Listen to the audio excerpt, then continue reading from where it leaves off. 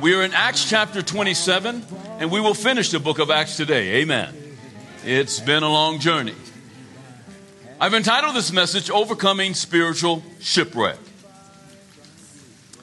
Have you ever felt like things were going from bad to worse?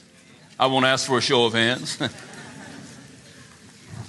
In Paul's journey to Rome, he not only encountered a storm, but as we see in our text today, he will encounter a shipwreck as well. On the surface, in Paul's case, things appeared to be out of control, but unseen and underneath the surface, God is well in control. And so it is with our lives as well. I've divided our study today into two parts. First, we will look at chapter 27, verse 39, where we left off a couple of weeks ago. We'll go to chapter 28, verse 11. And there we find in those verses what I call 5 steps essential to overcoming a spiritual shipwreck.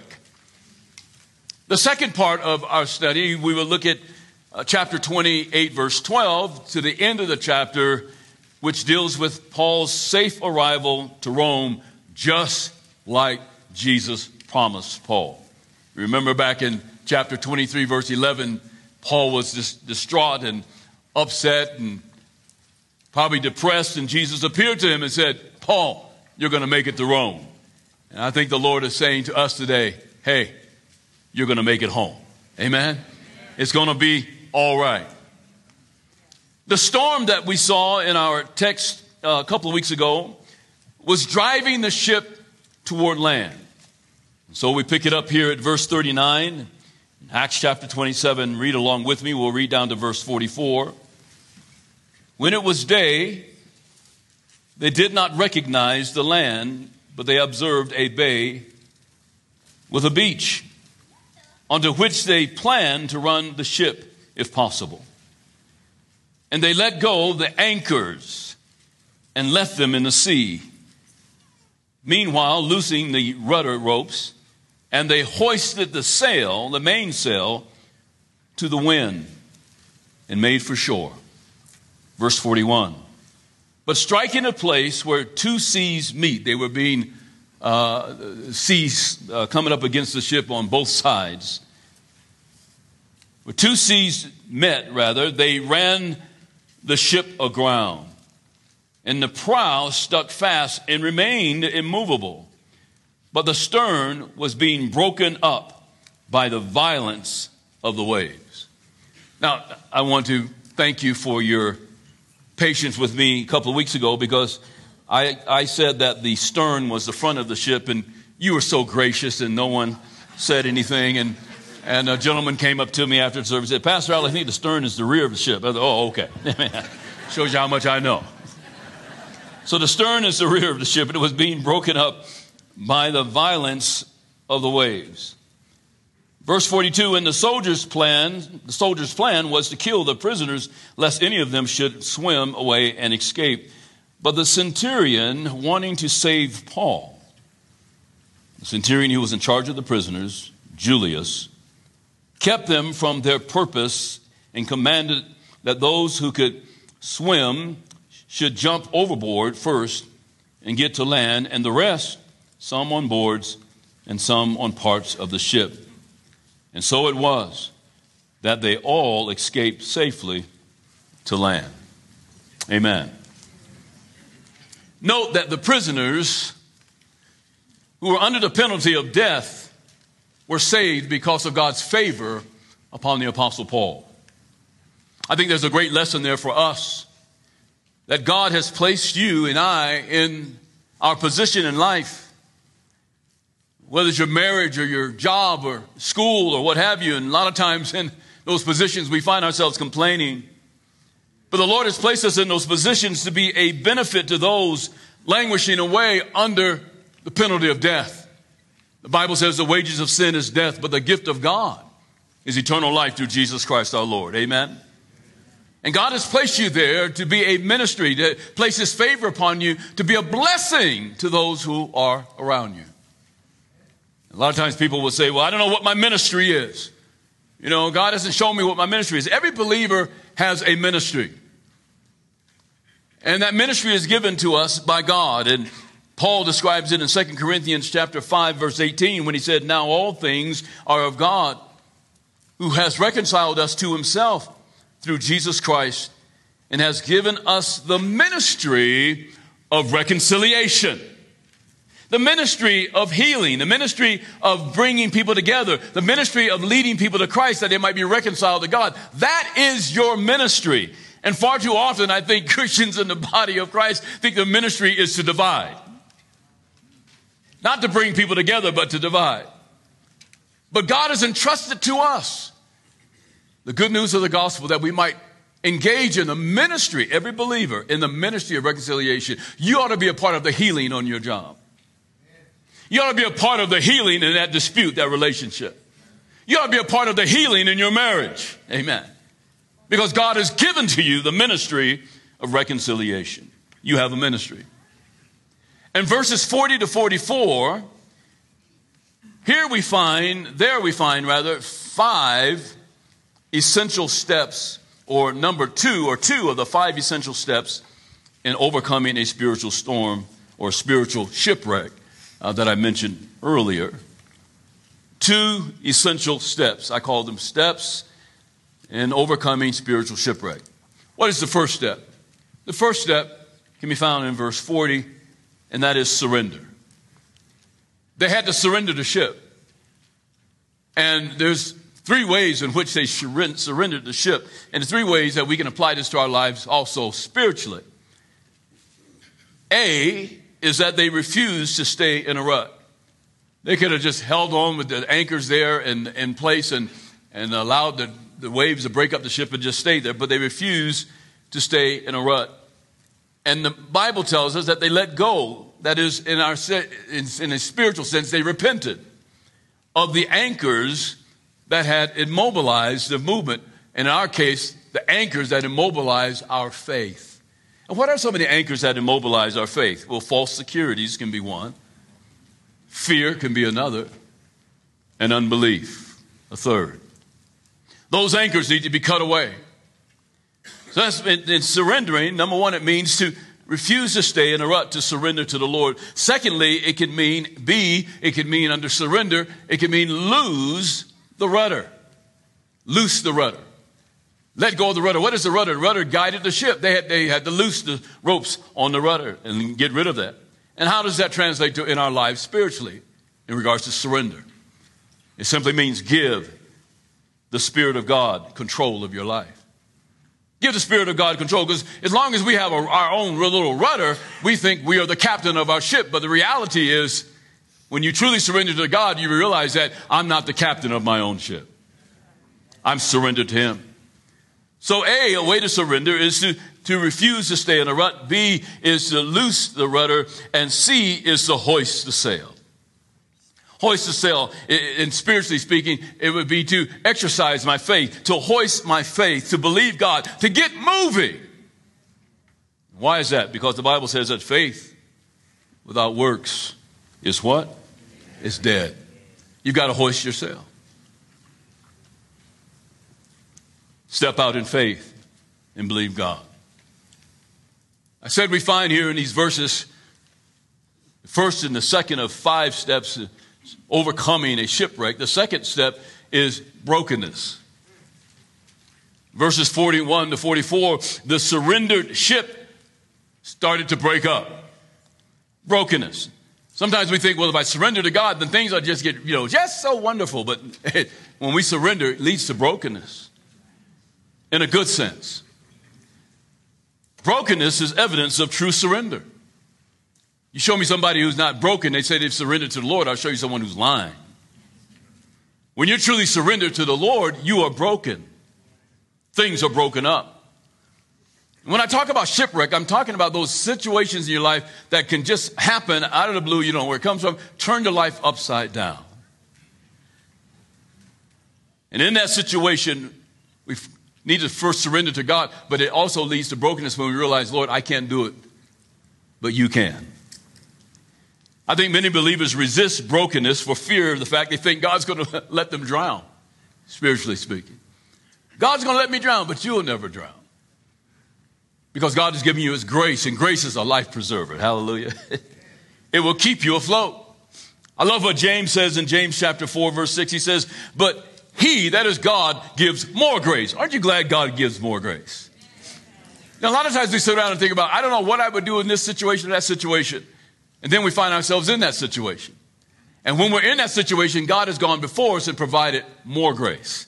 He's giving you the grace that you need for today, but he's got more grace. I'm glad God doesn't run out of grace. Amen.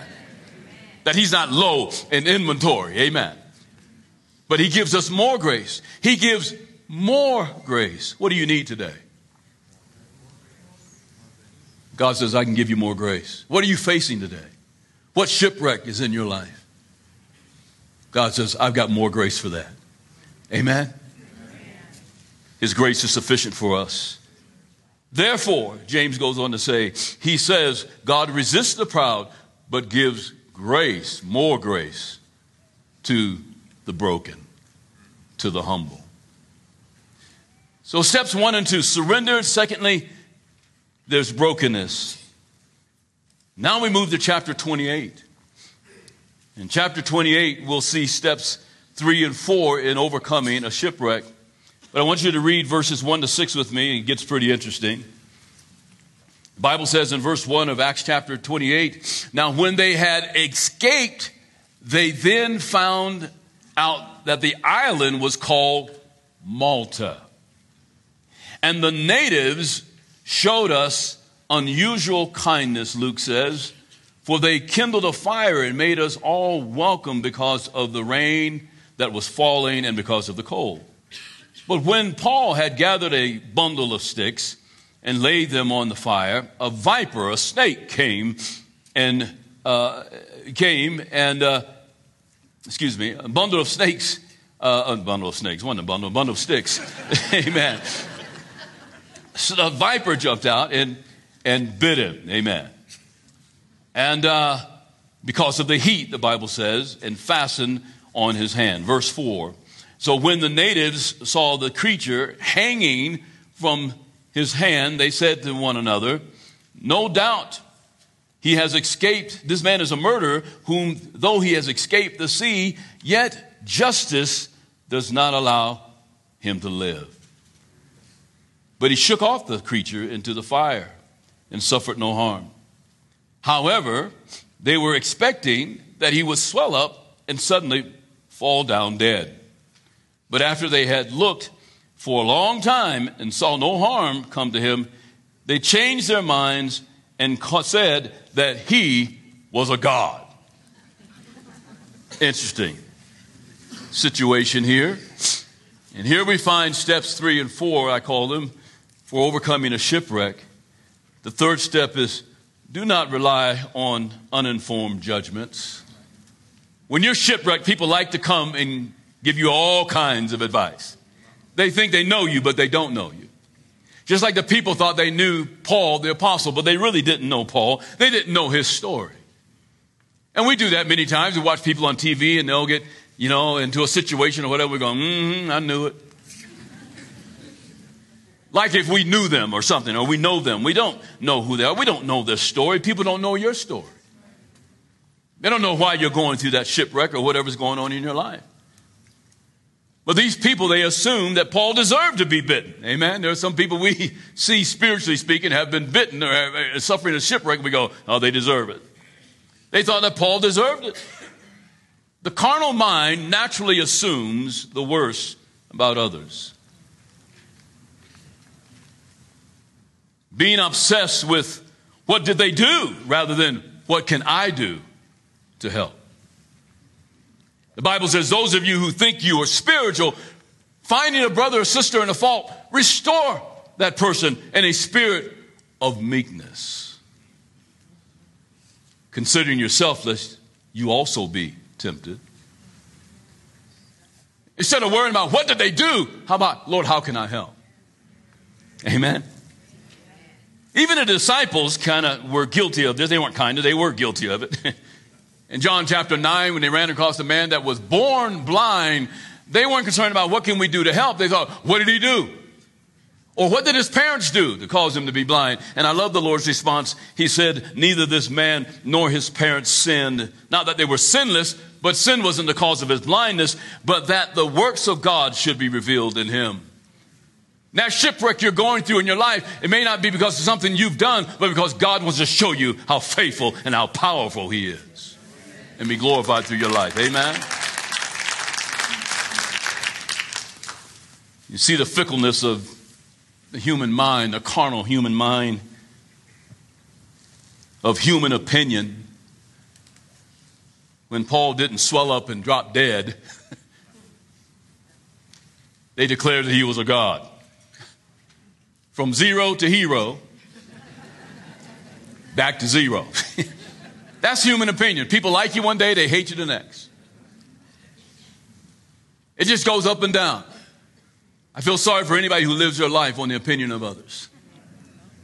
The Bible says Jesus did not give himself over to men because he knew their hearts. That our hearts are fickle and they go up and down. So do not rely on uninformed judgments. People don't know you. God knows you. And thank God. Though the tune of others may change, God's tune toward you never changes. You know, amen. Give him praise and glory. Amen.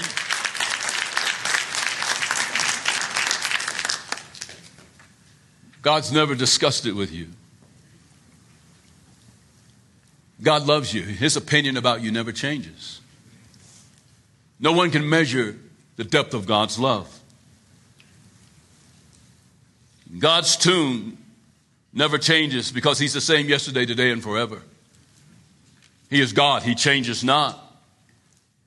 And because he doesn't change, Jeremiah 29:11 says, God's thoughts toward us are thoughts of good and not evil, to give us a future and a hope. That never change. And it never will change. God loves you. The fourth step in overcoming a shipwreck is discovered here as well in verses 1 to 6. And that has to do with this. Shake off the snake. Shake off the snake. The snake, the viper here, is representative of satanic accusations, fear, and intimidation. That's what the enemy does. He motivates people through fear, intimidation, accusations. He's the accuser, the Bible says, of the brethren. Spiritually speaking, wherever there is a fire, wherever there is a move of God in the midst of God's people, it'll get too hot for the devil. And he'll jump up and latch on to the instrument that God is using to try to poison the instrument or to poison the work that God is doing in the midst. Watch out for the snakes. And notice Paul's response when the viper latched onto him. It was immediate, quick, and decisive. There's a great lesson there for us. Don't negotiate with snakes. Something's latched on to you. Shake it off. Shake the snake into the fire. Amen. And what is the fire? The Bible says in Hebrews chapter 12, verse 29, for our God is a consuming fire. You came in today, you said, I've been bitten, Pastor Al. Well, I'm here to tell you, take it to Jesus. Amen. Our God is a consuming fire. He's a healer of every snake bite. Amen. He counters the poison that the enemy wants to infect you with. Take it to Jesus. Do not own it. Don't own the poison that the devil is peddling. He said you're not going to make it. He said you're disgusting and God's finished with you. He said there's no hope for you. That's a lie from the pit of hell. Amen. The Bible says, blessed is the man who hopes in God's mercy. You hope in God. See, the people around Paul, they expected him to fall over and die. Maybe there's been people around your life, and spiritually speaking, you've been shipwrecked, and they're just sitting around waiting for you to die. They ain't called you or nothing. Mm-hmm. But if your hope is in God, in the promises of God, you shall not die, but you will live. Amen? You will live.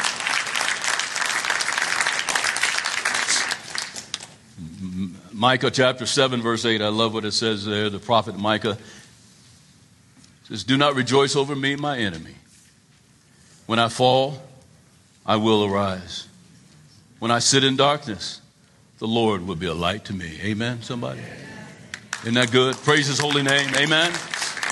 You can be encouraged. You may be shipwrecked today, not knowing what's going to happen tomorrow, but God will be a light to you.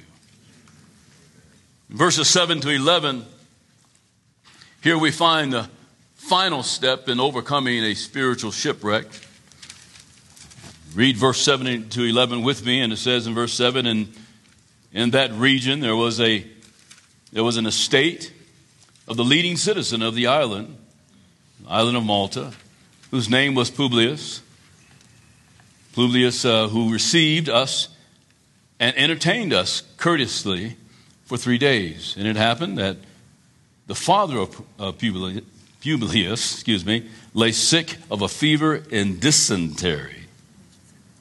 And Paul went in to him and prayed, and he laid his hands on him and healed him. So when this was done, the rest of those on the island who had diseases also came and were healed. They also honored us in many ways, and when we departed, they provided such things as were necessary. We find the fifth step in overcoming a shipwreck, and that is keep serving. Keep serving the Lord.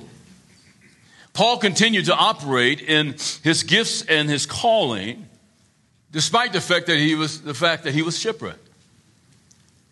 And because of his active faith, the gospel came to the isolated island of Malta. The gospel of Jesus Christ. And many were healed, not only spiritually or physically, but spiritually as well.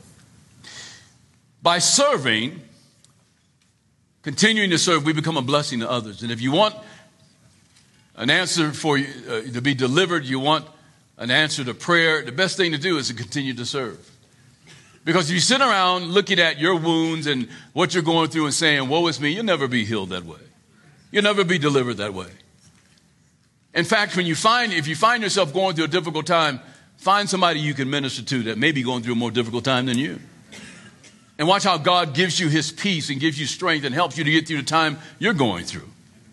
But sitting around isolated, amen, all the candles lit and the house dark,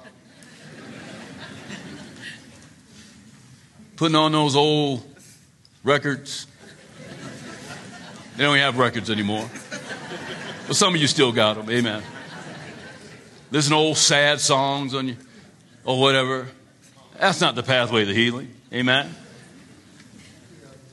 If we want to truly have healing ourselves and God to answer our prayer, we need to focus on Jesus. And when we focus on Jesus, it takes the focus off of us. Amen. Focus on the author and the finisher of your faith. Amen. And there you will find your healing, because as Paul served, God opened a door for his deliverance. You say, well, where does it say that? Well, verse 11. After 3 months, answer to prayer doesn't always come immediately. After 3 months, we sailed in an Alexandrian ship whose figurehead was the twin brothers which had wintered at the island. The ship wintered at the island, not the twin brothers. Amen. Twin brothers was the figurehead of the ship.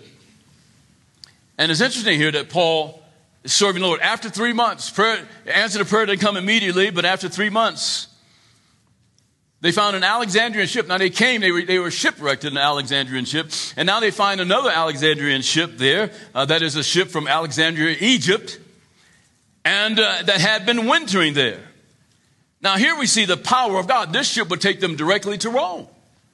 And we see the power of God. As Paul kept serving, keep that in mind, he kept serving, God made a way out of no way.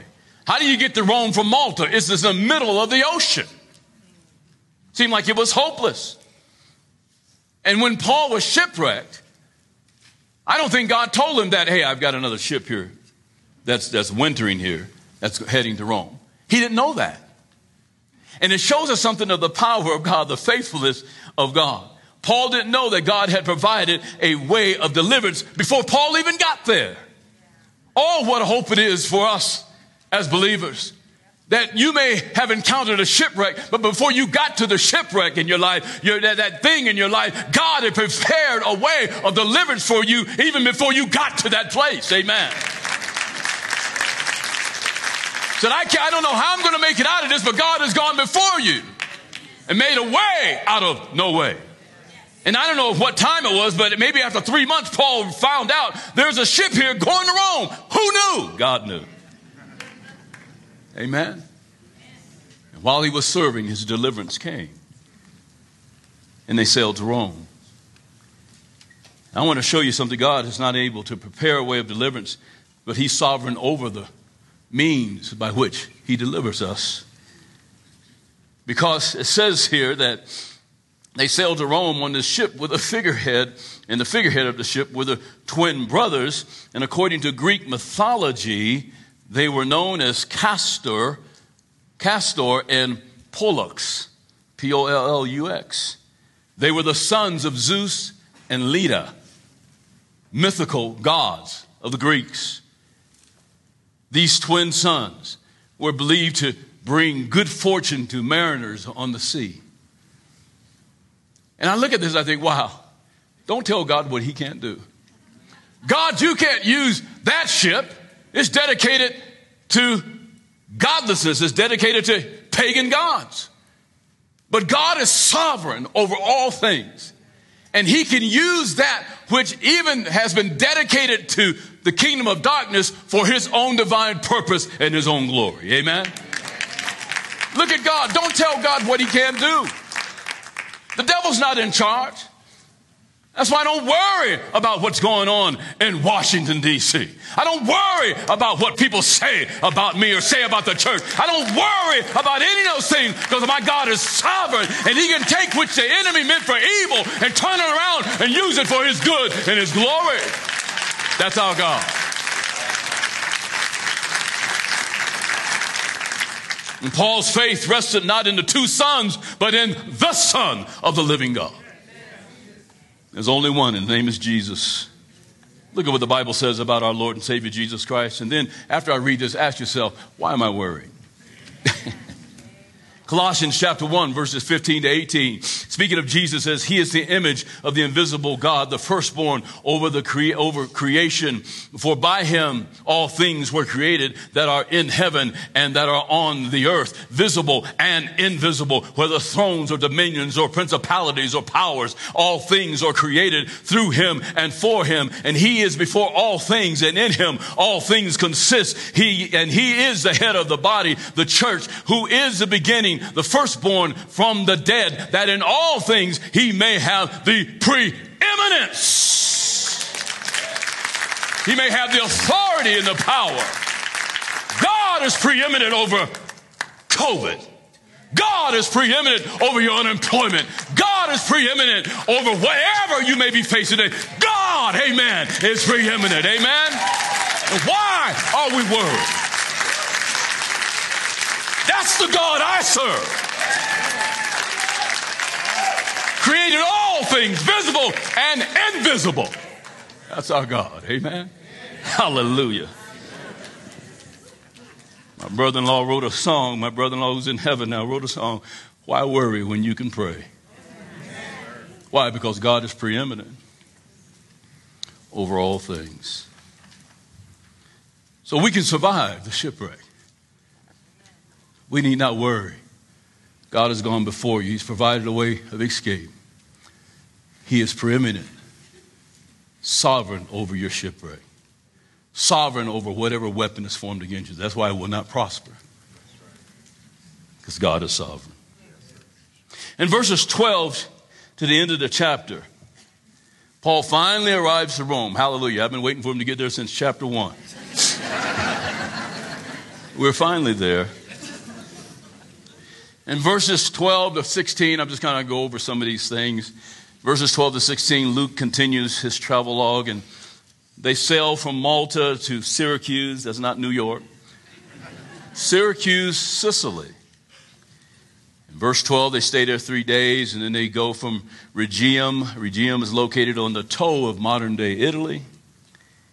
Next, they travel to Puteoli. Puteoli is 152 miles south of Rome.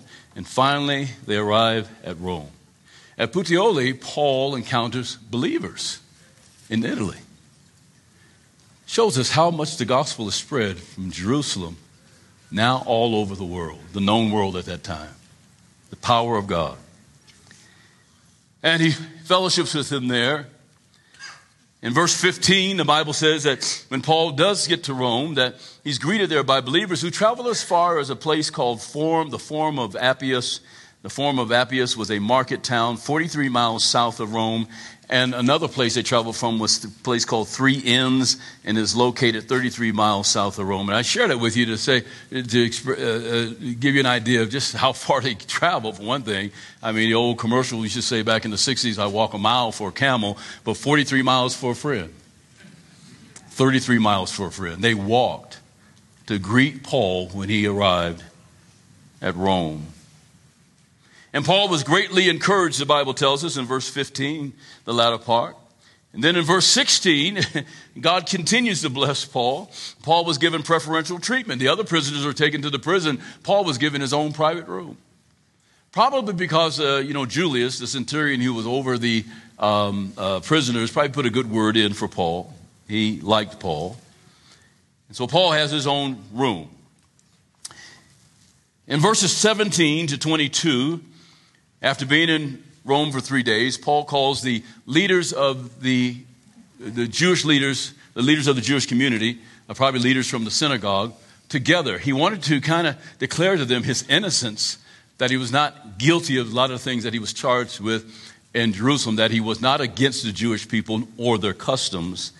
And in verse 19, if you read along with me, after he declares that he was actually innocent as far as the Roman government is concerned, but of course, the Jewish religious leaders in Jerusalem continue to condemn him. He says here, but when the Jews spoke against his innocence, he says, I was compelled to appeal to Caesar. Not that I had anything of which to accuse my nation. He said, I wasn't throwing Israel under the bus. Verse 20, he says, for this reason, therefore, I have called for you. I've called for you to see you and to speak with you, because for the hope of Israel, that phrase speaks of the messianic hope of the Jews, who is the Messiah, and that is Jesus. Because of the hope of Israel, because of the hope of the Messiah, I am bound with this chain. Now, Paul's concerns here are really unfounded. He was worrying about something that really never happened. Because it says in verse 22, then they said to him, we neither received letters from Judea concerning you, nor have any of the brethren who came reported or spoken any evil of you. But here's what they want to know about. We desire to hear from you what you think. For concerning this sect, speaking of the Christians, we know that it is spoken against everywhere. Amen. So Paul's concerns were unfounded. I was reading the other day this article that said that basically, 85% of what we worry about never happens. Paul was worried about being rejected by the leadership, the Jewish leadership, they had not heard anything that from Jerusalem about him. And, I thought about that. 85% of the things we worry about never happen. So like 85% of what you're worrying about today will never happen. So then how should you spend your day?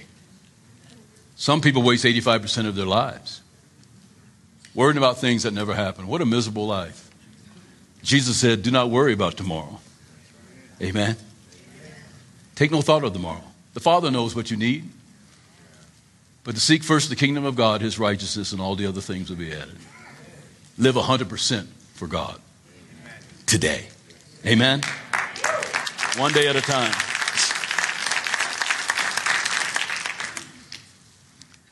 And so they wanted to know about this sect, these Christians, evil spoken of everywhere. Sometimes I run into believers who will say, well, I've been so cool to live back in the early church. those days of the early church and all of that. And I think about where we are today, and I want to say to them, hey, welcome to the early church. They were spoken of evil everywhere. The Christians in that day, today we're going, we're losing our rights, and they're going, they don't like us anymore, and our country is turning away from God and all this, and yeah, we're concerned about it, but hey, you know what? Look at the early church. Everywhere they were spoken evil of. Welcome to the early church. Amen? And you need to have a faith like the faith of Job that says, yet though he may slay me, I will serve him, or you won't make it today. Because we are entering into a time where the church will be spoken of evil everywhere. We'll become the problem in America. And if you're living to appease people, you won't make it out of the first century. Out of the first century church. You won't make it today. And so they were spoken of evil everywhere. Yet, look at our God. The church continued to grow and to prevail, despite them being spoken of everywhere as being evil. Amen. Thank God for his faithfulness. So we need not be concerned today. Give him praise and glory. Amen.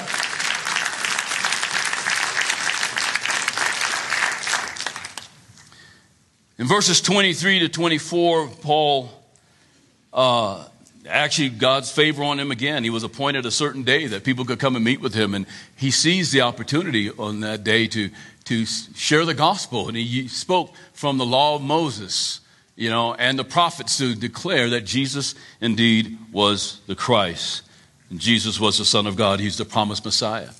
And the Bible tells us here that in verse 24, it says, and some were persuaded by the things which were spoken, and some disbelieved. Isn't that the way it is? When it comes to the gospel, Jesus said, I did not come to bring you peace, I came to bring a sword. And that sword divides. And some are persuaded, and some disbelieved. But there's a reason why many of them disbelieved, as Luke goes on to tell us here in verse 25 and following. He says, so when they did not agree among themselves, they departed after Paul had said one word, not just one word like but this one thought. When Paul said, the Holy Spirit spoke rightly through Isaiah the prophet to our fathers, saying, go to this people and say, hearing you will hear and shall not understand, and seeing you shall see and not perceive, for the hearts of this people have grown dull.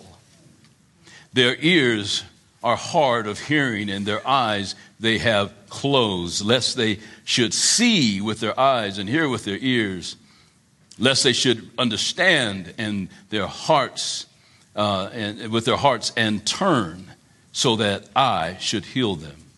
Therefore, verse 28, let it be known to you that the salvation of God has been sent to the Gentiles, and they will hear it. And when he had said these words, the Jews departed and had a great dispute among themselves. So when Paul said this, two things here, there are two reasons for this great dispute among the Jews. Number one is pride. They were proud. And Paul says, you're dull in the heart.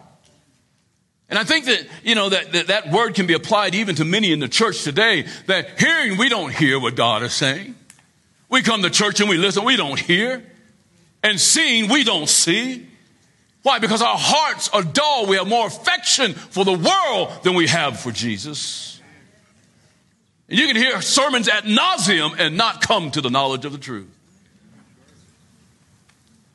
But to these Jews, he used the prophet Isaiah's words to condemn their pride. What do you mean? We're dull. We're the chosen people. What do you mean we're dull? I go to Calvary Worship Center. I go to First Prayers. I go to whatever. I've been a Baptist for 1,900 years, whatever. But your heart can grow dull.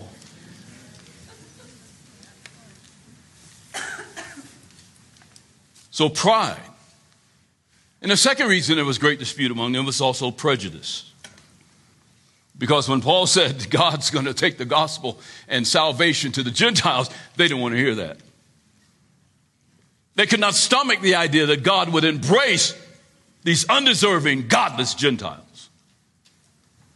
But that's the nature of the gospel. God saves to the uttermost. And somebody said to the guttermost. The gospel is for all mankind. But in their pride and their arrogance, they were prejudiced against the Gentiles. Both of these spiritual diseases, pride and prejudice, will produce strong delusion, which we see in our society today. Pride of who you are, position, prejudice against a person's political view or what have you, or against the color of their skin. Pride and prejudice give birth to strong delusion. You know, sometimes you're watching television and you sit there and you go, this person on television has got nine PhDs. they know so much stuff. They're a smart person, and yet what they're saying doesn't make any sense. We live in an age today where common sense is not common. Amen. I believe when I came to Christ, there was still some reasoning around. It was a sign of the age of reasoning.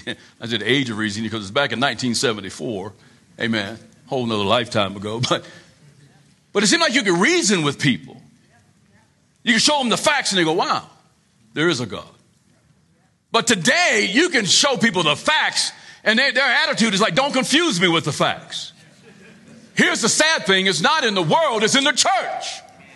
And you can share the word of God and say, this is sin. God says he condemns it. And they will disagree with you because they're offended. And Jesus said in Matthew 24, the time will come in the end when many will be offended. And it happens in the house of God. That we are offended by the word of God when it's declared. Sad. And so you can reason with people. People don't want to reason. They don't care what your reason is. They don't care what makes sense. Because of pride and prejudice, they're given over to strong delusion. And Paul warned of this in the last days, 2 Thessalonians chapter 2, verses 9 to 12. He talked about the fact that because mankind has rejected the love of God, God gave them over to strong delusion. Stop throwing things at the TV set when you hear people saying these foolish things on television because they're delusional. Understand the times that we're living in the age of strong delusion. Pray for people. We're living in a time where we need to rely upon the Holy Spirit more than ever before, because nobody can come to the Father unless the Holy Spirit draws them. Your argument and your education is not enough. It takes the power of God. Amen. Amen. Praise his name. I shared this with the guys the other day, some of our staff pastors and interns. I said, 1 Thessalonians 5, in chapter 1, verse 5, Paul said, our gospel is not in word only, but in power, in the Holy Spirit, and with much assurance. If your faith doesn't contain those, you've got to question whether you're walking in faith. The gospel is not just a bunch of words and knowledge. It's not just cool arguments. The gospel of Jesus Christ is power, not in word only. It's the Holy Spirit. Amen. And it is in much assurance in what God has done for me. That's the gospel. Not just in words, little speeches, but in the power of God. Amen. In verses 30 and 31, we will close out chapter 28. Hallelujah. Then Paul dwelt 2 whole years, in his own rented house. Didn't just have an apartment, he had a house. And received all who came to him, preaching the kingdom of God and teaching the things which concern the Lord Jesus, the Lord Jesus Christ, with all confidence, no one forbidding him. Wow. Paul had been stoned, run out of town, and here he is in this house in Rome, freely declaring the gospel of Jesus Christ. Look at God. In fact, we know that Paul, many believe that from this place in Rome, this confinement in Rome, that he penned what is called the prison epistles. That is the book of Colossians, the letter of Philemon, the book of Ephesians, and the book of Philippians. Paul was confined, but not his message. And no matter what legislation is passed today, no matter what equality acts are passed or what have you, I'm here to tell you that the message of the gospel cannot be confined. The Bible says the very gates of hell will not prevail against it. Amen. So they might fire you from your job and they might do all these things and put all kinds of regulations on you, but it will not keep down the gospel of Jesus Christ, because you can't do anything about the love of God. Amen. God loves you, and there's nothing you can do about it. The gospel continues to go around the world. Praise his name. Well, Paul was there for 2 years, and some people may ask, well, what happened to Paul after that? Well, many believe, and church tradition and historians tell us that he was more likely released from confinement there, and he continued his ministry through Macedonia, Eastern Europe, and into Achaia being the ancient name for Greece. And he ended up in Spain, and they believe he was rearrested, transported back to Rome. And in Rome, some believe he was executed, either beheaded or run through with a sword. But he was martyred in Rome around 64 A.D. That's the Apostle Paul. We'll see him in heaven. Amen. The conclusion of the matter today is that the acts of the church did not end with Acts chapter 28, but it continues to this day. In fact, you are the Acts. You are the continuation of the book of Acts. And God is still moving. The same God we see mentioned in the book of Acts is still moving today. What is God doing in your life? What do you expect God to do in your life today? He's the same yesterday, today, and forever. Amen. And so whether you are facing a storm or a shipwreck, in Christ you will prevail. Just as the church prevailed in the book of Acts. God is still on the move. Amen. Let me leave you with this verse. Many of you are very familiar with it. And it's Romans 8:28, regardless of what you're facing today, that all things work together for good.